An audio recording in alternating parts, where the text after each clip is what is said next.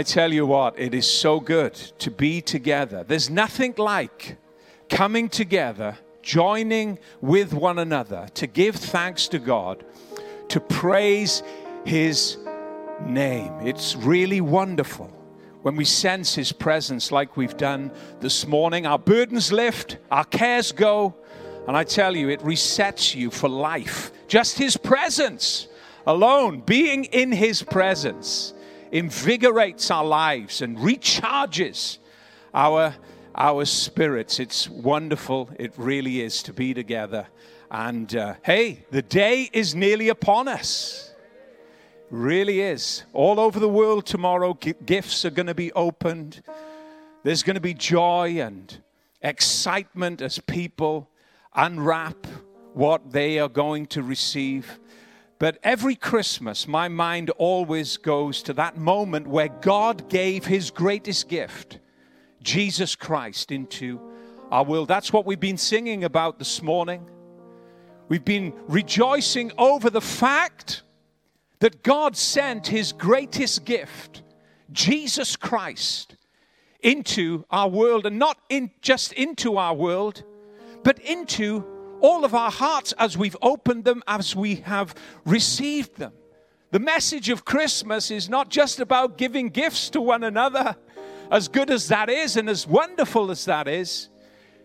The primary message of Christmas, of every Christmas, is to draw us back to that first moment when God sent His Son, Jesus, the Savior of our world, to live in our hearts by faith. It's a wonderful time for us to take time to remember that moment where Christ came into our world.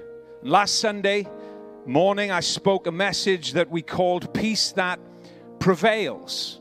And if you remember, we were looking at Mary and Joseph as they embraced God's plan for their lives to bring Jesus, our Savior, into the world.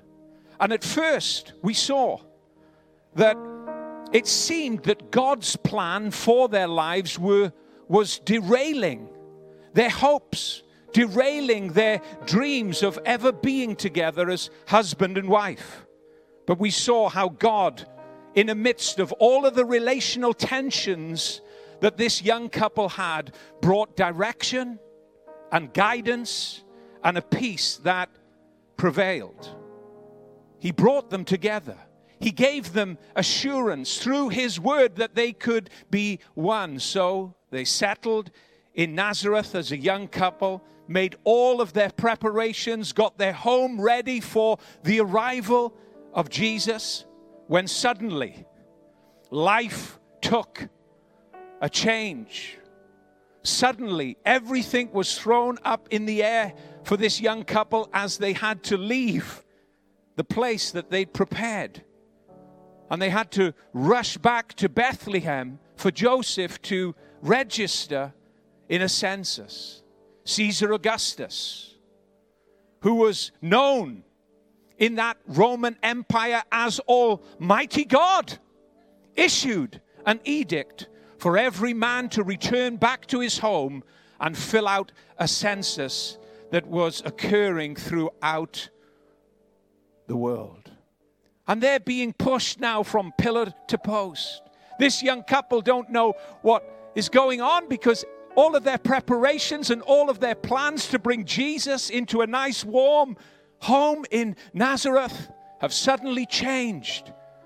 And they have to take a journey some 100 miles or so from Nazareth to Bethlehem for Joseph to register. And when you're heavily pregnant, ladies who have been heavily pregnant will know that's a risky journey to take, especially on the back of a donkey, which Mary would have been traveling on. The hard realities of life, the unexpected changes that you're unprepared for. When we look at their lives, that's the message that comes through. Life isn't predictable, is it? It's full of many changes, full of many twists and turns, full of ups and downs. seems so unpredictable at times, and we can be left wondering, scratching our head, what's going on? But we find hope when we look at the Bible, because we find a young couple in Mary and Joseph that faced the realities of life just like we do. They faced the same questions and the same unpredictable circumstances that we often find ourselves in. And when I read back and look over those first moments of that young couple following God's plan and trusting in His word implicitly, I find hope for my life. I really do. You know, God's plan for your life is always good, but it's not always comfortable. God's plan for your life is wonderful, but it's not always played out conveniently in a way in which you or I would expect. Sometimes there's twists and turns, ups and downs in life that we just haven't foreseen. But what we see in this young couple, amidst huge circumstantial changes that came about in their lives, we see them trusting God, not pointing their finger at Him angrily. What's going on? You said I'd be highly favored. What's this? No, just quietly, patiently, trusting God when they couldn't trace Him in their everyday life and circumstances. This young couple embraced the plan of God for their lives amidst sudden, unexpected changes that were outside of their control. They just followed. They just went with it. And as we look at their example of faith, as we look at how they trusted God implicitly, it is a message to all of us today. It really is. A message that you can depend on God. A message that you can trust Him. A message that His word will never fail. His promises are true and unchanging for your life. He'll bring you through, irrespective of the circumstances that may be happening in your life today, irrespective of the fact that you may look back on 2023 and not see a perfect year as you thought it might be. Irrespective of all that, let your trust be in God this day. Let it revive again. Let the fire of your heart be rekindled today as you look at the implicit trust and faith that this young couple had. God didn't fail them, and He's not going to fail you. He isn't. He really isn't. He's not going to fail every one of us. Why? Because we've sung it this morning. He loves us. He loves us. And He will never, ever leave us. Luke in his gospel tells us of Mary and Joseph's move to Bethlehem, and also the moment of when Jesus was born. And what he describes in his writing is not the kind of picture we'd expect to see. Luke's description of the night of when Jesus was born is very simple and very frank. It's not like some of the Christmas cards that we see every year, that we send to one another, that are so finely airbrushed, that depict a scene that's serene and peaceful and beautiful. Luke doesn't describe the night when Jesus was born like that. He's quite frank and very simple about what happened. The facts that he describes tell us that our world had no room for the birth of Jesus, the Son of God. Listen to Luke chapter 2, verse 7. He says this, and she brought forth, that's Mary, and she, Mary, brought forth her firstborn son and wrapped him in swaddling cloths and laid him in a manger because there was no room for them in the inn. I've often read that verse and thought how they must have frantically tried to find a place just to stay for the night, trying to find an inn, knocking on every door just to find a warm enclosure that would be safe and private for Mary to give birth. But there was no room. Luke tells us there was no room. Everywhere was full. All the doors that they knocked on, all of the innkeepers that they pleaded with, rejected them.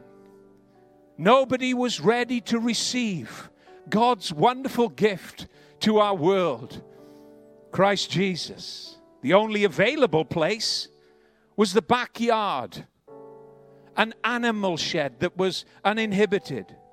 So Mary, in absolute trust, lay down in a dark cattle stall that was unclean and gave birth to the Son of God, Jesus.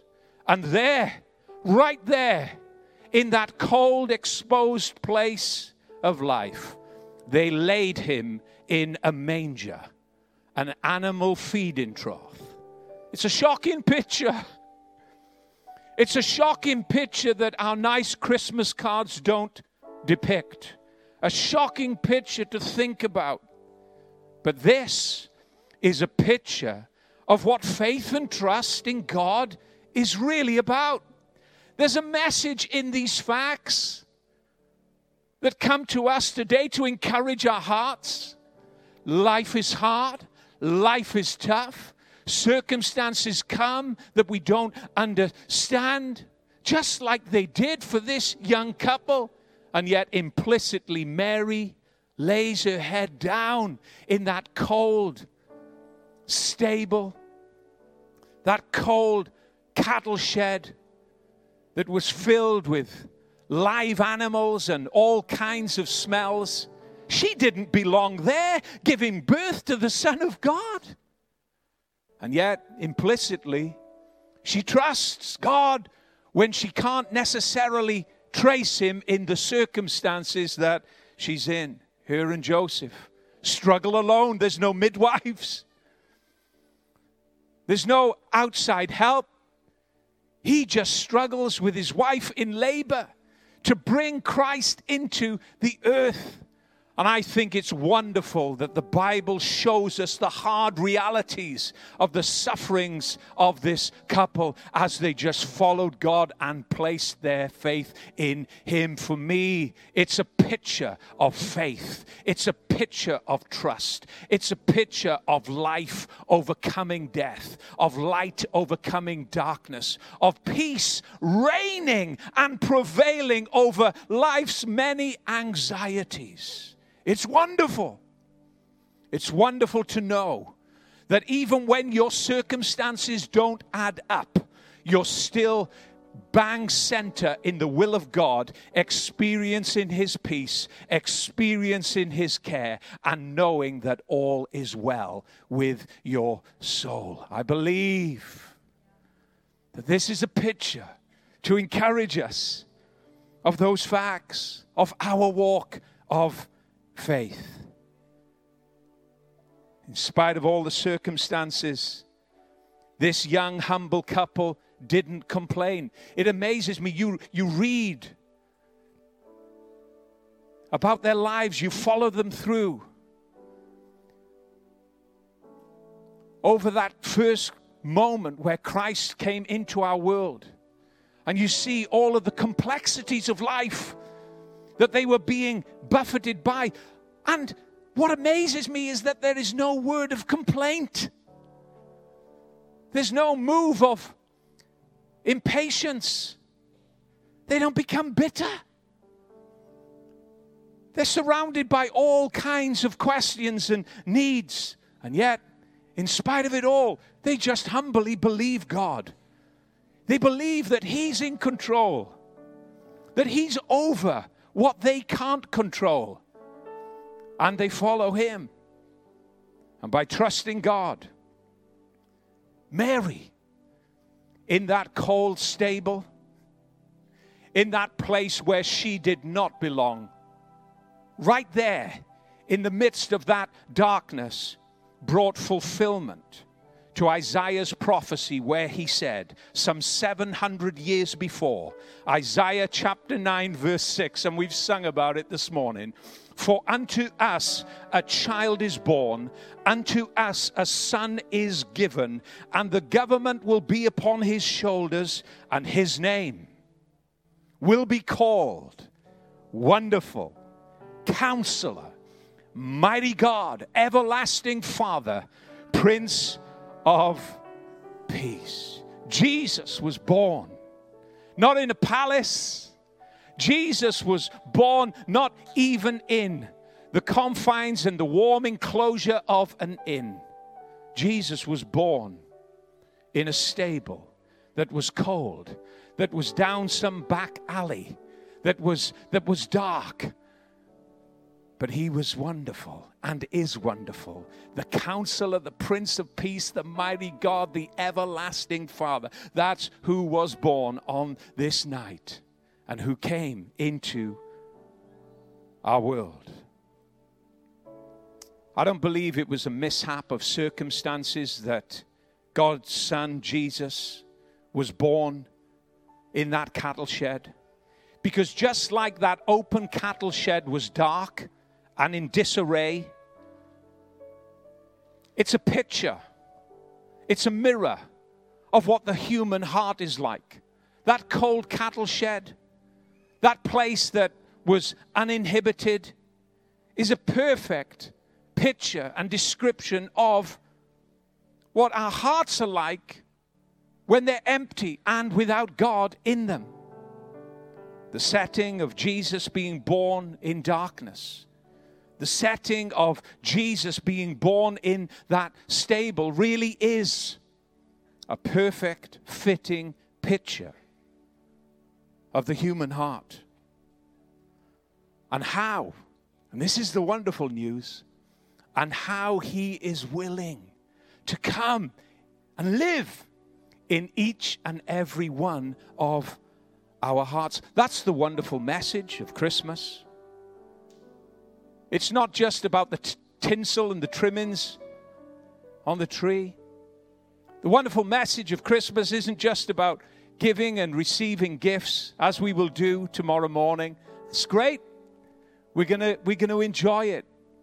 But the real message of Christmas is about God sending his Son, the greatest gift, for him to live in our hearts by faith. I know that many of us here this morning have already asked Christ to come into our hearts. I know many of us here this morning, as we've sung and as we've given thanks and praise to God, we've done it because we know that Jesus lives in us and we live in him. But there may be some of us here this morning, and you've never asked Christ into your heart. You may not have known that you could. You may have thought, well, if it were possible for Jesus to live in my heart, would he really want to come in? Would he really want to be a part of my life, knowing who I am and knowing who I have been? Let me tell you, yes. He does want to be in your heart. He knows everything about you and he loves you, and he's made all necessary provisions for you to receive his care and his love. That's God's gift to us, each and every one of us, this Christmas. Right at this moment, and I'm gonna finish in just a few moments, and we're gonna sing some carols just before we leave today. But just in this moment, Jesus, even today, this is the amazing thing. Jesus, even today, respectfully stands at the door of your heart. Respectfully stands waiting for you to open that door of your heart. He's not going to knock that door down. He waits. He calls in oh so many ways for us to open that door of our heart and invite him in. You know, when we look at the cold, hard facts of Christmas, at that first Christmas when Mary and Joseph were rejected, where there was no room to receive them in the inn, we might say, well, how can that be? How could people be so cold-hearted? How is it that nobody would just even give them a moment to lay down and rest for Mary to bring Christ into our world? We may wonder why that happened. But the question remains today for all of us. Will we receive him? When he knocks on the door of our heart, will we open our lives to him? He doesn't want to come in and control us. He doesn't want to come in and make demands. He doesn't even want you to make any promises. He just wants to come in and fellowship with you and be that wonderful counselor, that Prince of Peace, that bright morning star, that everlasting one. He wants you to know the joy and the meaning of life he's come to give. He really does. Listen to these words. This is Jesus speaking in Revelation chapter 3, verse 20. He says this, "Behold, I stand at the door and knock. If anyone hears my voice and opens the door, I will come to him and dine with him, and he with me." The question, you see, still remains the same today as it was on that first Christmas. Will we receive him, or will we reject him? My prayer today is, if you've never asked Christ to be your Lord and Savior, if you've never opened the door of your heart and asked him to come in to your life, my prayer, as I pray this morning, my prayer is that you would pray with me and ask Jesus Christ into your heart. That you would not receive religion, that you would receive the greatest gift that God could give you, a relationship, not a religion, a living relationship with Christ Jesus as your Savior and your Lord. You say, well, Dave, I know he's knocking on the door of my heart. I've known for some months, I've known for some years. Today is the day I want to open that door. Well, let me pray with you right now. I'm not going to embarrass you. God's not going to embarrass you. For the first time, you're going to receive peace in your heart.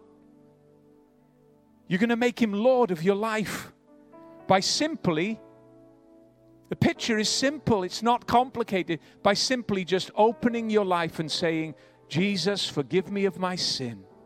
Please come into my heart. Live in me, that I might have new life. Amen. Now that's not hard, is it? That isn't hard.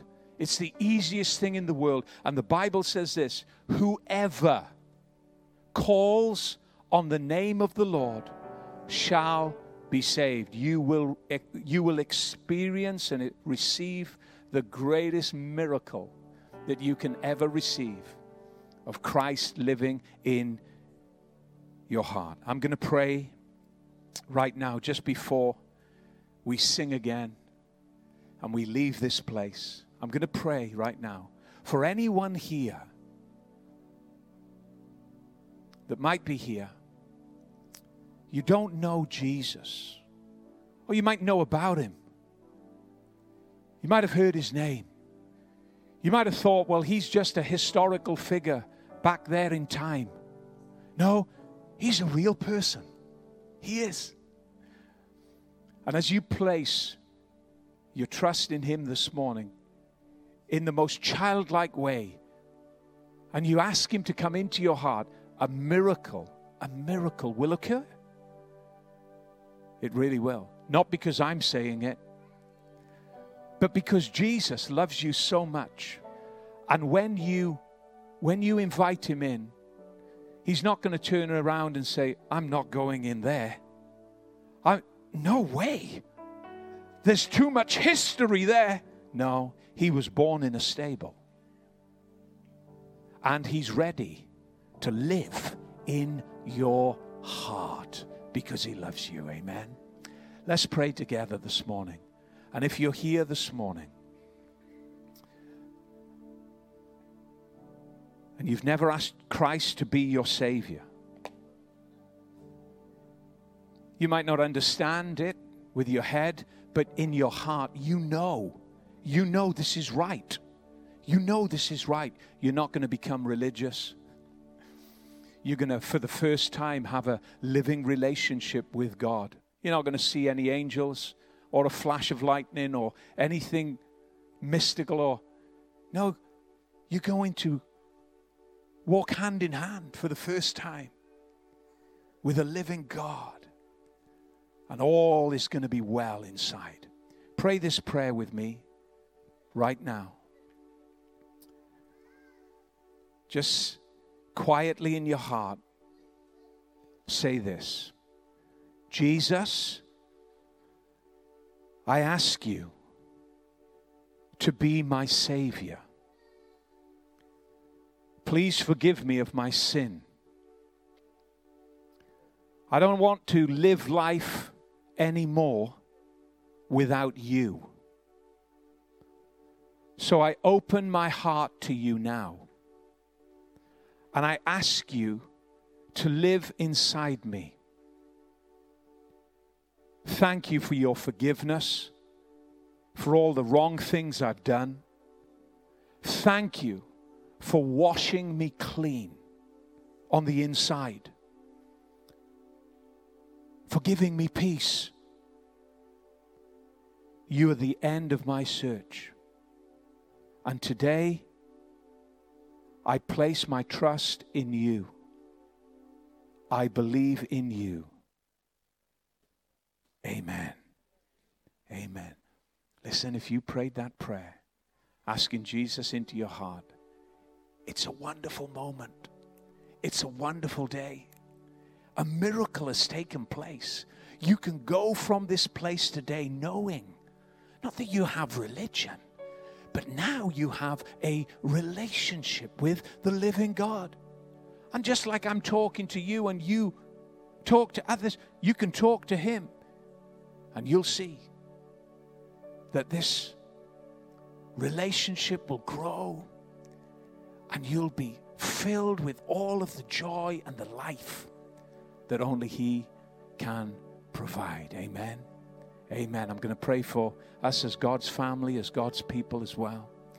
Holy Spirit, I thank you for each and every one under the sound of my voice this morning. Thank you for your people. Oh, Jesus, we thank you and praise you for your goodness in our lives. We thank you that you are Lord of our lives. You are our Savior. You are our Redeemer. And you are our Prince of Peace. And we praise you. We thank you, Lord. And as we stand now and sing and raise our voices to you, Lord, we do it in affection, adoration, and worship of your greatness to us. Why don't we